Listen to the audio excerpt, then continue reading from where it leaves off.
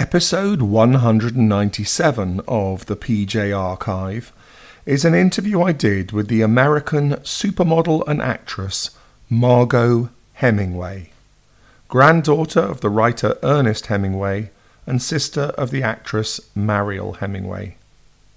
In the 1970s, Margaux was pictured on the cover of magazines such as Cosmopolitan, Elle, Harper's Bazaar, Vogue, and Time.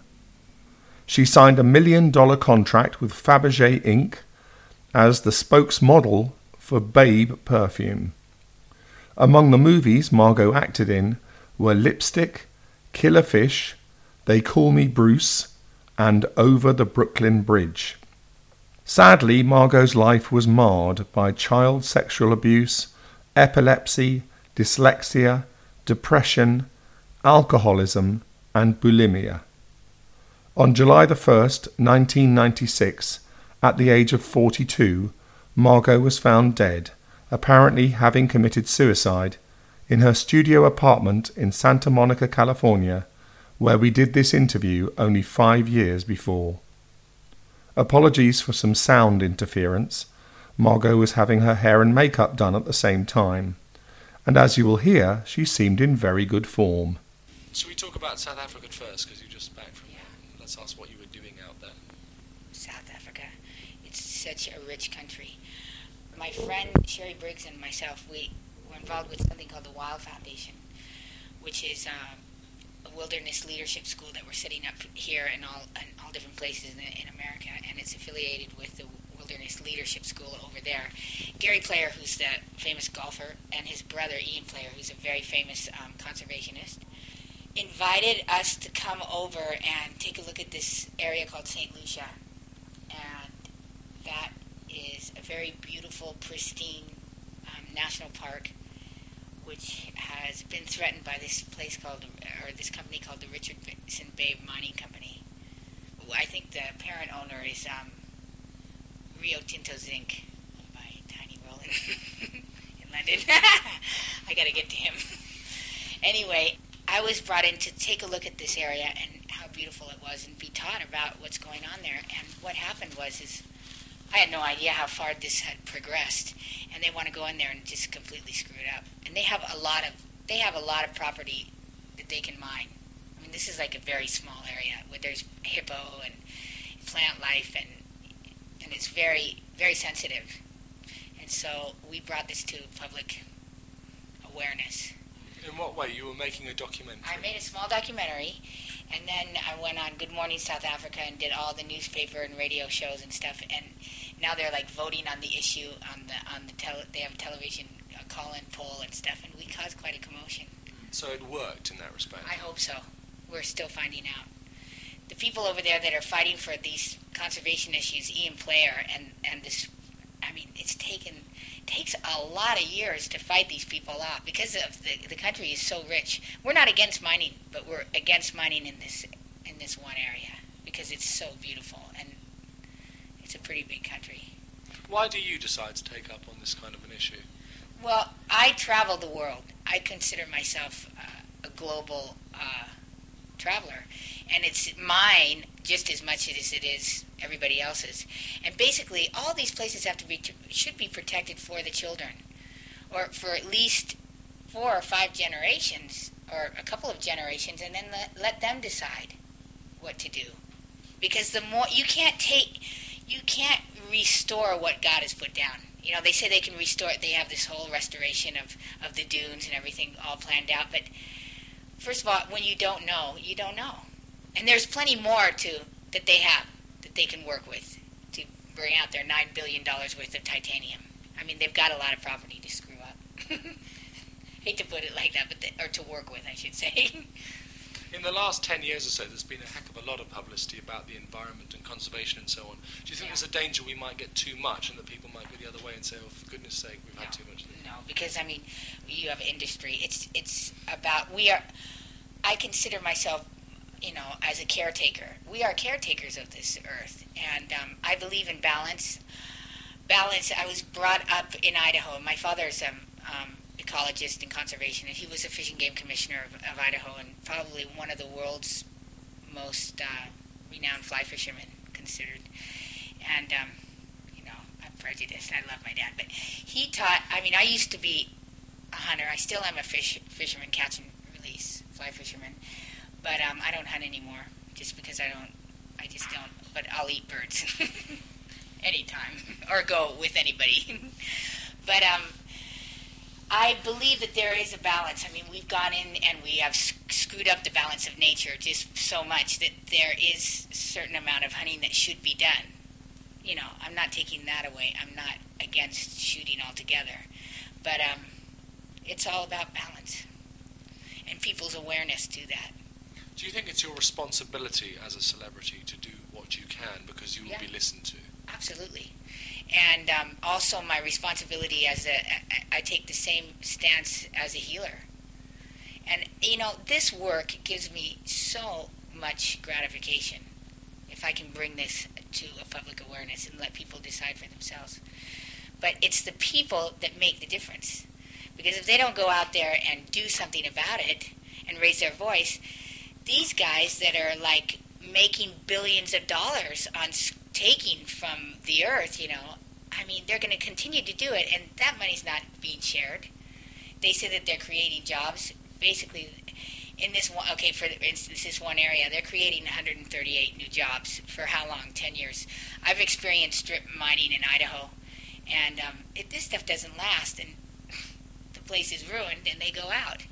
And with an ecological program, you have people that will be employed for, a long time. But, it's a question of bringing that to light and letting people, because they're the ones who can make the change. So as a well-known person, I consider it an honor to be able to do this work, because it does fulfill me. I imagine you get asked to help a lot of worthy causes. Is it difficult to sort of... Well, you know what? There's only so much you can do. And you do the things that warm your heart and mean something to you. Because, for instance, if I get a commercial, if I start plugging, let's say, a skincare line, or I get a hair product, I have to like it. When I come from the heart, I'm a very powerful person. But when I'm not very good at lying about something, So if I'm going to promote something, it's got to be something that I truly feel for. And I think that's the way in life. We're trying to look at this presidential campaign and everything. You got to find somebody who's really means they're coming from their heart and not their head. And that's what the healing process is all about. Have you always been that aware, or have you just sort of built that up over the years? I have been awake and aware for about 5 years, but I've always been very sensitive, and I was so full of fear before. And but you never know it, because of my stature and my stance and cruising through life, and I travel, and But basically, I was going so fast that I was like trying to dull the pain. But I've had a lot of personal stuff to work through, and the first step to feeling good is you have to walk in truth and be able to look at yourself in the mirror and to be able to speak the truth. And sometimes it's not so easy.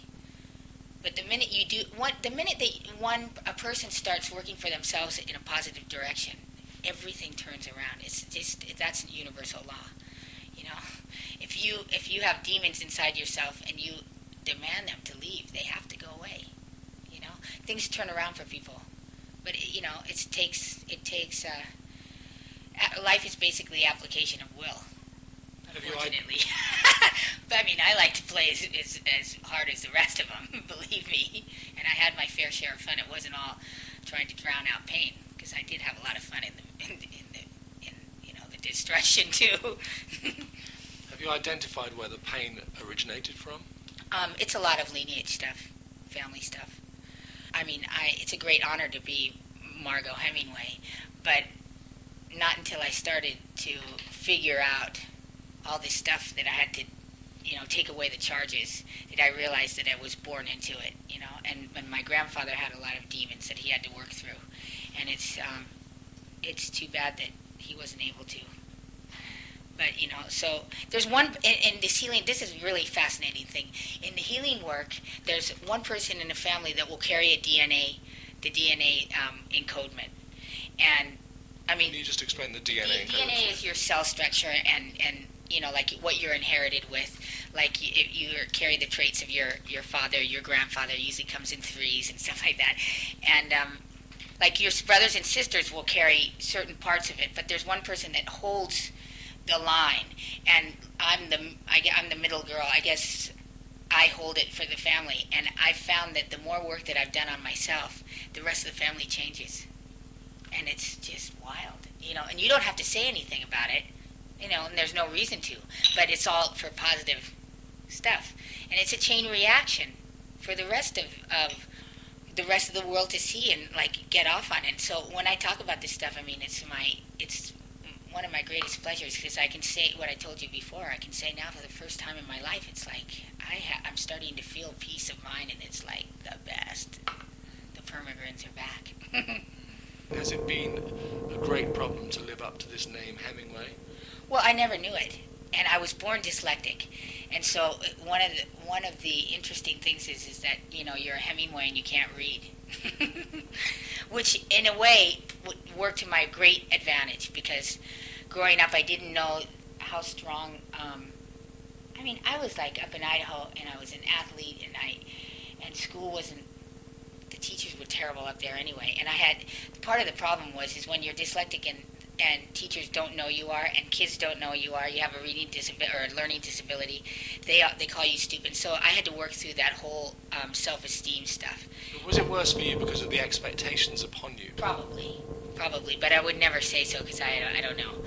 But on the other hand, it's allowed me to get to places quicker.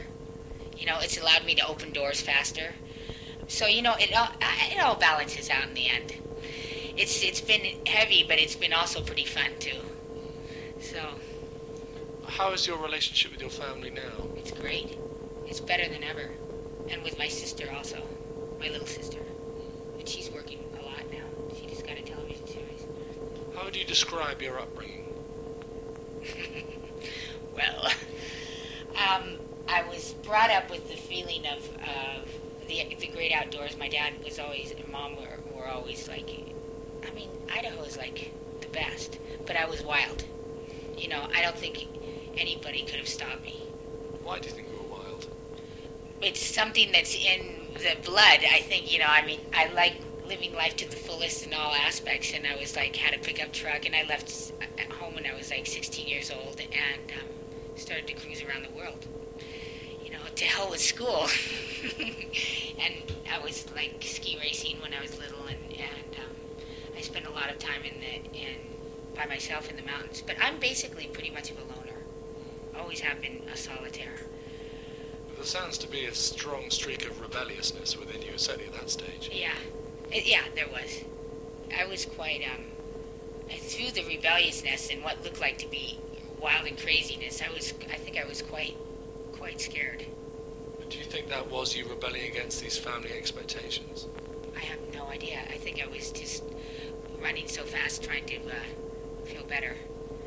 But on the other hand, I did have a lot of fun, and I got into some great adventures. I'm going to write a book about my adventures. Yeah. Is there a lot about you in those years which we don't know already? Yeah, there's a few adventures. I remember running away from home and being in North Africa by myself and being kidnapped on one of the largest hashish farms. It's like it was pretty wild, and I never smoked that stuff before. So, but you see how easy it is to talk about all that stuff when you're out of it, and it makes for good copy. It does. People love it, reading about it, and also it's hopeful for people that are still stuck in it. But I've always believed that simplicity is the way. And I think I've never been hooked into the money thing. I've never been given money by my parents. And I've always had a relationship with the great outdoors and with animals. And so when I came around to doing this healing work, I worked with a medicine man and have done shamanic work with the American traditional ways of the American Indian. And it's such powerful work. And it's a lot of fun too. It's all dream work and animals So that walking this red road is what the American Indians call it. It's not easy, but it's all about truth. And I got to tell you something, and truth in God. I mean, Great Spirit or whatever you want to call it, your higher power, as they say in AA. I didn't really do the 12-step program probably because of my rebelliousness, but I do believe in it. Do you think the rebelliousness has left you now, or is it still within you, do you think? It's in me in an artistic way. You know, I believe there are many ways of the jungle. So there are more healthy channels for it now, you say? And there are many ways of the jungle, or many ways to skin a cat, you know. It's like there are a lot of ways to climb the mountain of doing this movie stuff, too. Would you say your artistic and creativity have been inherited?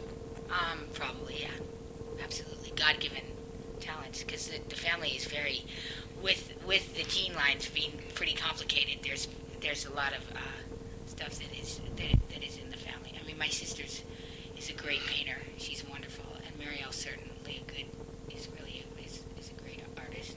And all of us are pretty multi-talented. It's a question of channeling the energy towards. But I feel good when I like helping. You know, I like to be in service. It makes me feel good, and giving back is what it's all about. You said earlier that you weren't given money and so on by your family. Was that your choice or their choice? Both, I think. I never really thought about it. Money was never an issue. I always felt that I'm going to do it. You want to do it? Yeah. I can't stand looking at myself in the mirror. I never have. I was famous for it in the 70s.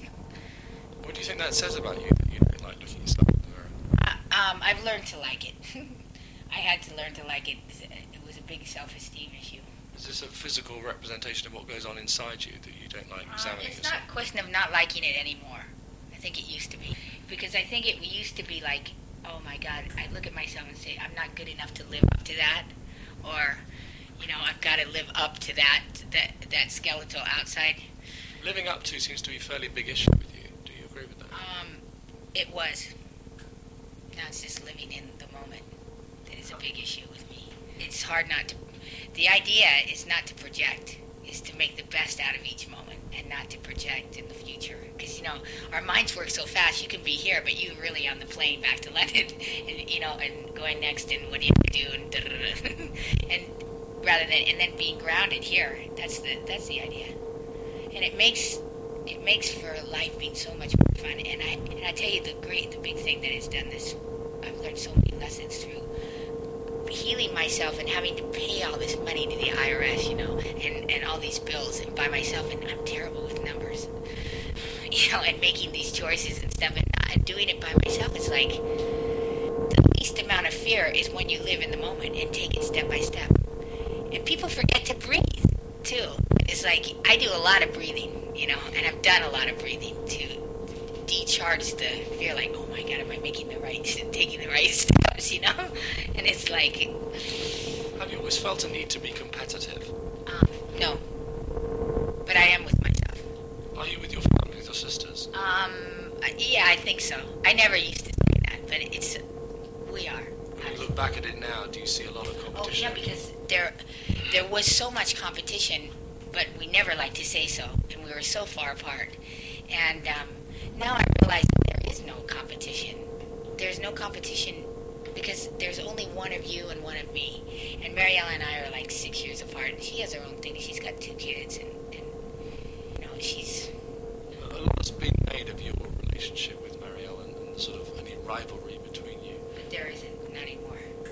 Do you get upset at those sort of accusations? You know, where there's smoke, there's fire.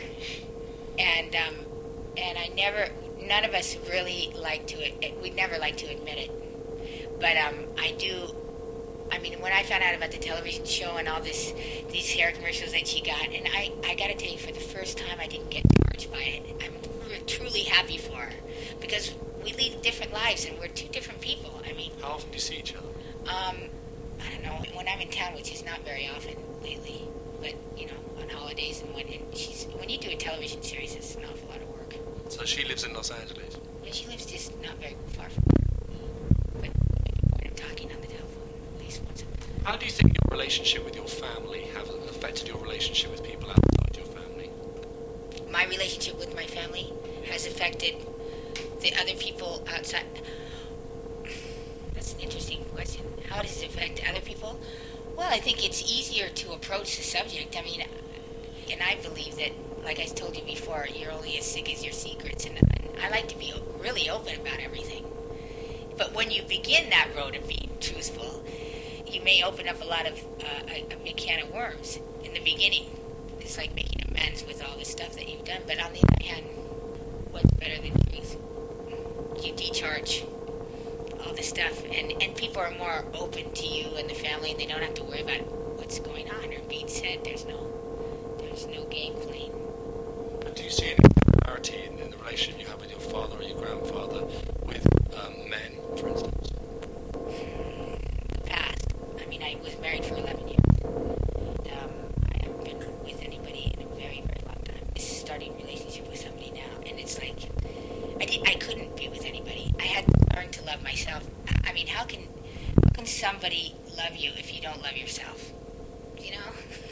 I mean, it's impossible, really. I mean, you can have a relationship that's not really truthful, but I think it all starts at home. So how long is it since you had previously had a relationship? Well, years. I mean, I have a best friend that's in New York, but we're best friends. We're like brother and sister. During that period, did you not miss having a man around you? No, I didn't miss it at all because I've had to. There's a lot of issues that I had to work through. You know, a lot of this learning to love the self and honoring. It's all about So you felt you had to be on your own to work that out? Absolutely. It makes it a lot easier. And I wouldn't want to put it. Yeah, it's much better. It's much better. And also, it's better for the self.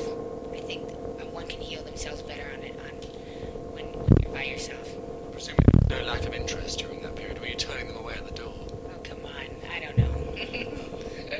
I'm a baby in that area. It's probably all the new lessons I get to learn now. So Thank you, though, for the compliment. That's all. Thank you where that came from. So where did this one come from, your latest love? Somebody that I've known for a long time. Do you think that's significant, that you've known him for a long time? Yeah, but we never got together. We've always been great friends. He's a newscaster for ABC. His name is John Johnson. He's a sharpshooter for ABC. Actually, he's coming in to do there's a big Muhammad Ali birthday party. It's going to be pretty good. I wonder if his birthday's on the 16th, like mine, tomorrow. So when did things start to develop in this relationship? It's just starting. We'll see how it goes. Are you quite sort of apprehensive about it, bearing in mind you haven't had a serious relationship for some time? No, I'm excited. Since it's my birthday, everything looks good this month anyway. Yeah, everything seems to have fallen into place for you right now. And it does. I mean, it does. Things fall into place when you do the right thing. When you treat yourself right. Decharge your ego. There's a lot of stuff that I've worked with healers and all sorts of stuff, you know. But you know what? It's all so simple. It's all about getting back into simplicity. Less is more. You know, I mean, it's not about armoring yourself with jewelry and, less is more. And the more simple in life you keep it, the easier it is. But does the happiness you're experiencing now, you sort of regret and resent the bad times? No, not at all. It makes me appreciate them to the fullest. God forbid, I would never like to go back. But I wouldn't trade one moment. Because all the moment of pain that I've had has subject me to being introspective and open to all the good stuff that I feel now. Is it difficult now to recall the worst times of pain, and you just look at things in a very sort of... No, but I've recorded all my childhood stuff. And now this next month I got to start working on my book. When you say you've recorded, you've written it down, sort of autobiographical. Yeah, and it was hard. I have to do more work on it. But it's definitely painful. Was that part of the cathartic experience? Yeah, absolutely. Were there a lot of tears when you were going through that? I got to tell you something.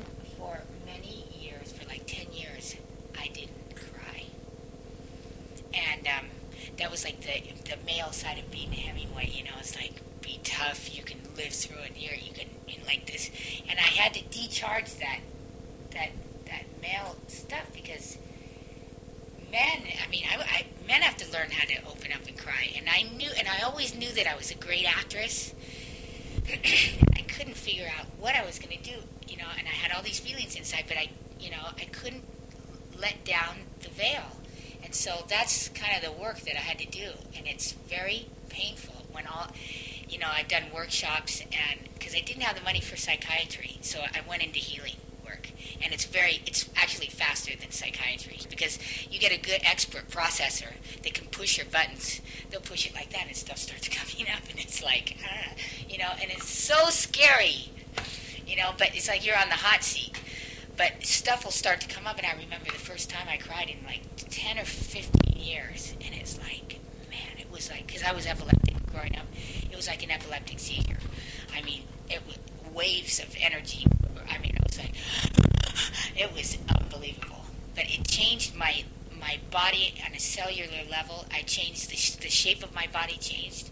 It's like, and also, I do a lot of body work also, and the emotional body holds different parts of the emotion. Like you can say your legs hold a lot of anger, and your arms are connected to your heart, and it's like opening up these different areas, chakra. Do you remember what it was in particular which sparked that off? Somebody across from me said that I wasn't being true to my feelings, or something very made me very scared. Like, how could they think that I'm not, sensitive, and I'm not being there and being honest about it? They don't know, and it was like, they didn't know who I was. They knew I was Margaux Hemingway, like this famous person. But I've never had I don't know, I think I have a great gift for not looking at this fame stuff. I never regarded myself as like that, which I think is a great asset, because it's kept my ego out of trouble from exploding. But I imagine the fame aspect makes it even more difficult to go through any personal pressures, doesn't it? Because you're doing I think public it's not outside pressure, but with the lack of ego, it's helped me a lot. See, there's a balance between self-esteem and ego. See, the question of balance comes up with me a lot. Do you think that helps because you were always going to be famous anyway, having the name Yeah, that you have? I think that has helped. Been detrimental and helped. But to have gone into the business you went into, I mean, that's sort of asking for trouble. Cutthroat business. Movies are cutthroat. I mean, I love, and now I'm really coming into my own as an actress, and I'm ready to break through again. But the interesting thing is, like, coming back and doing all these stupid movies and little movies and anything I can get my hands on, it's like I had to learn foundation. And because I had no foundation before, and I had so much fear because I couldn't read scripts, and I didn't, and I always knew I was supposed to act. It was like something I've always known, but I couldn't read the scripts, and I was terrified to go to an acting class or to go to, for readings and cold readings. But now I work with a coach that works with children, and we do it all visually. So when it's in visually, it comes from your heart because you know what's happening. And so I have and the more stuff that I've done, it just takes away the fear. So you walk in a oneness in the parts, and it's really, really fun. It's very powerful. Other than your reading difficulties, do you think your name and your beauty also held you back from being taken seriously as an actress? Probably.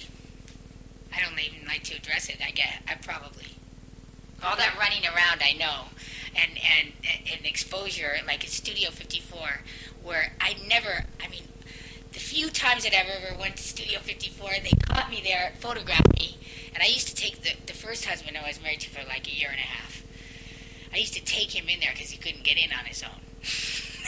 That's a terrible thing to say, but true. And they always photographed me, and I was very uncomfortable in those situations. Do you think you've made bad choices over men in the past? Bernard was we had the most fun, I can tell you. We had great adventures, and I don't consider that a mistake at all. I don't think anything is a mistake. I had to learn everything that has gotten me to where I am today was because of those choices. And it's like all in the grand scheme of things. I have a good ability to see like overview. How do you think your view of men has changed now? men are great. I just think that they have to really, men have to honor their feminine side, you know, and because they have so much power. And when they do, when men start honoring the feminine aspect of themselves, it's incredible. There's a lot of It's fabulous. There's a lot of controversy in America at the moment over various trials and cases which come out involving men attacking women, intruding on their All come up to it's like so interesting, and these things aren't for there's no accident that there is that Anita Hill and the judge and who knows who's right. That guy isn't for life. I ain't buying it, you know. But the idea is that all these things have come up to public awareness to show people that you can't dishonor woman, and woman can't dishonor men anymore. You know, and it's not about being a male. I mean, women. The problem with women now that we've had to go out there and fight so hard, and we become like males, and that's not what it's all about either. It's about being feminine and honoring that power, and the men also, and in balance. Do you think things are evening out now then? Well, let's hope so. You know, because all this stuff, there's no coincidence that all this stuff is in the public forefront. I mean, it's great.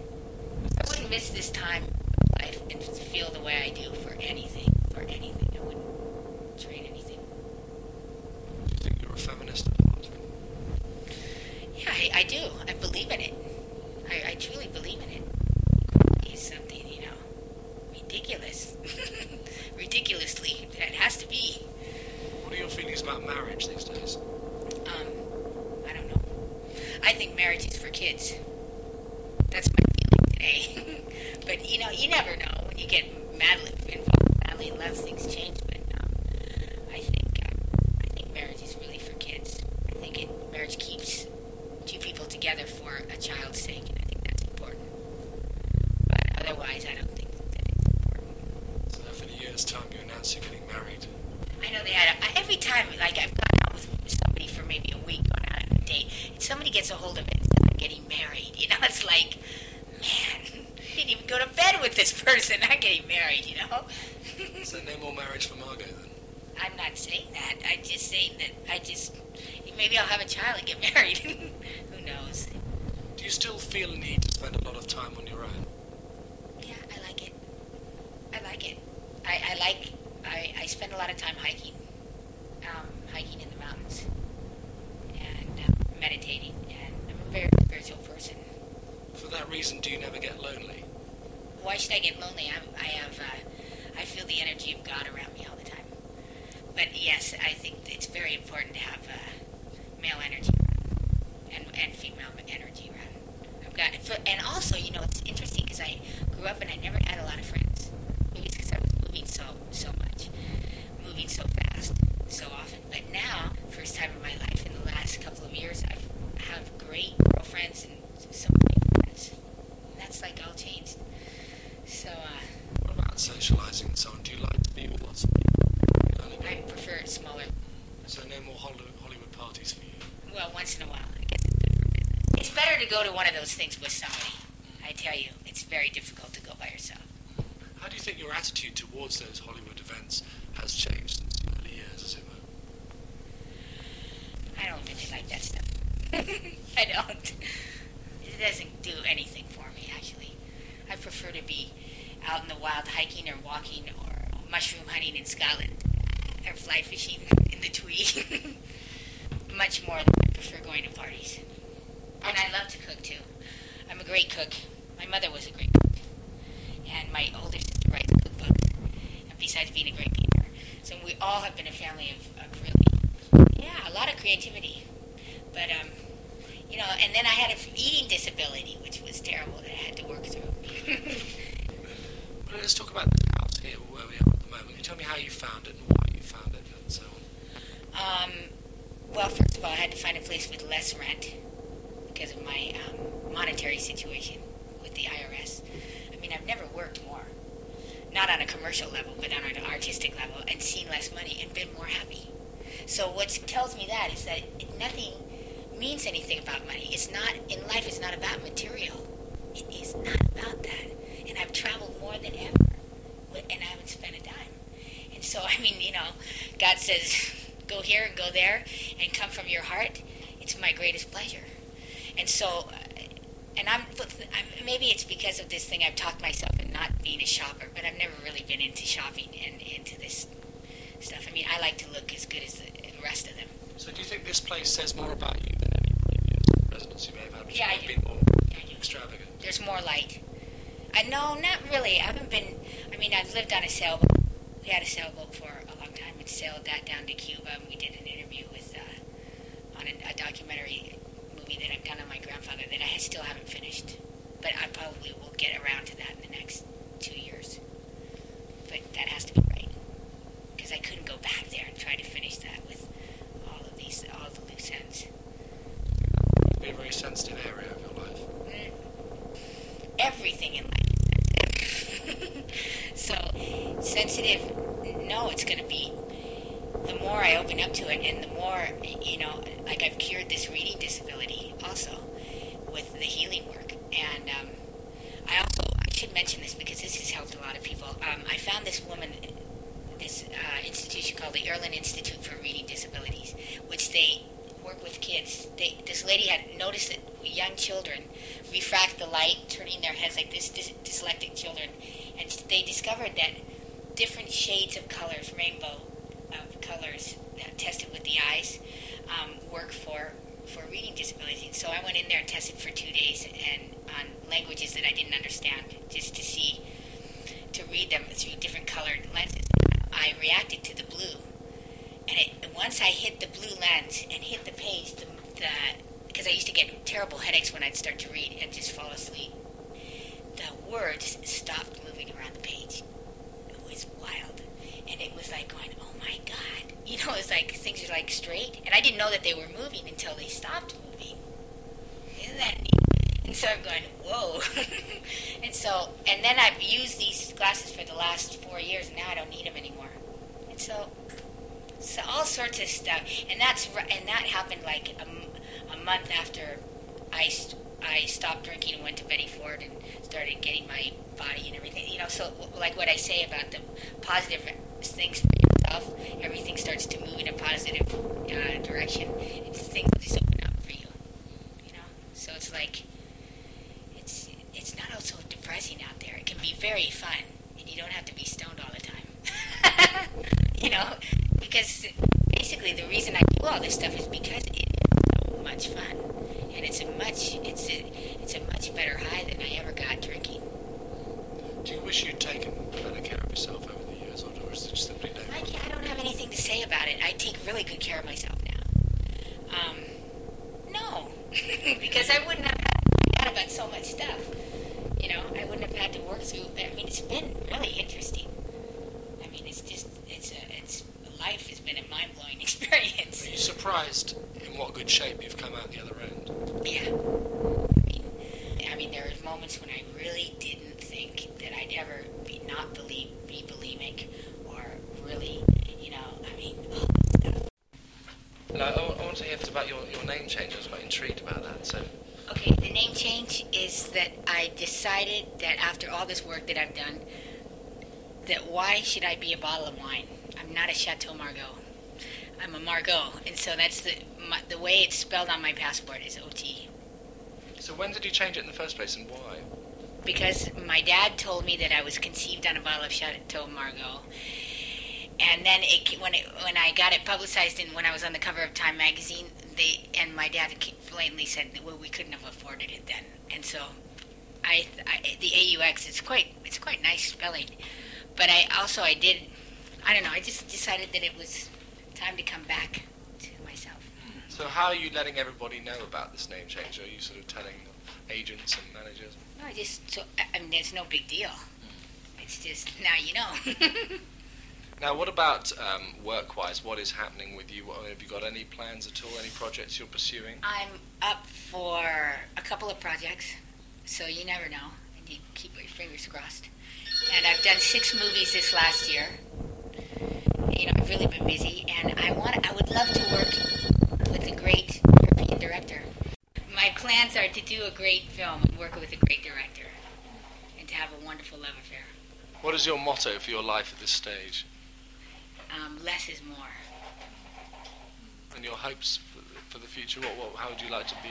Well, I just hope that I can be of help to people that have, that go through a lot of, have problems. I hope this interview can help people, and I hope that I can be a part of this, helping. I consider myself a conservation activist. When they call me to come in and bring, public awareness to an area, it's very important, and people should follow their hearts.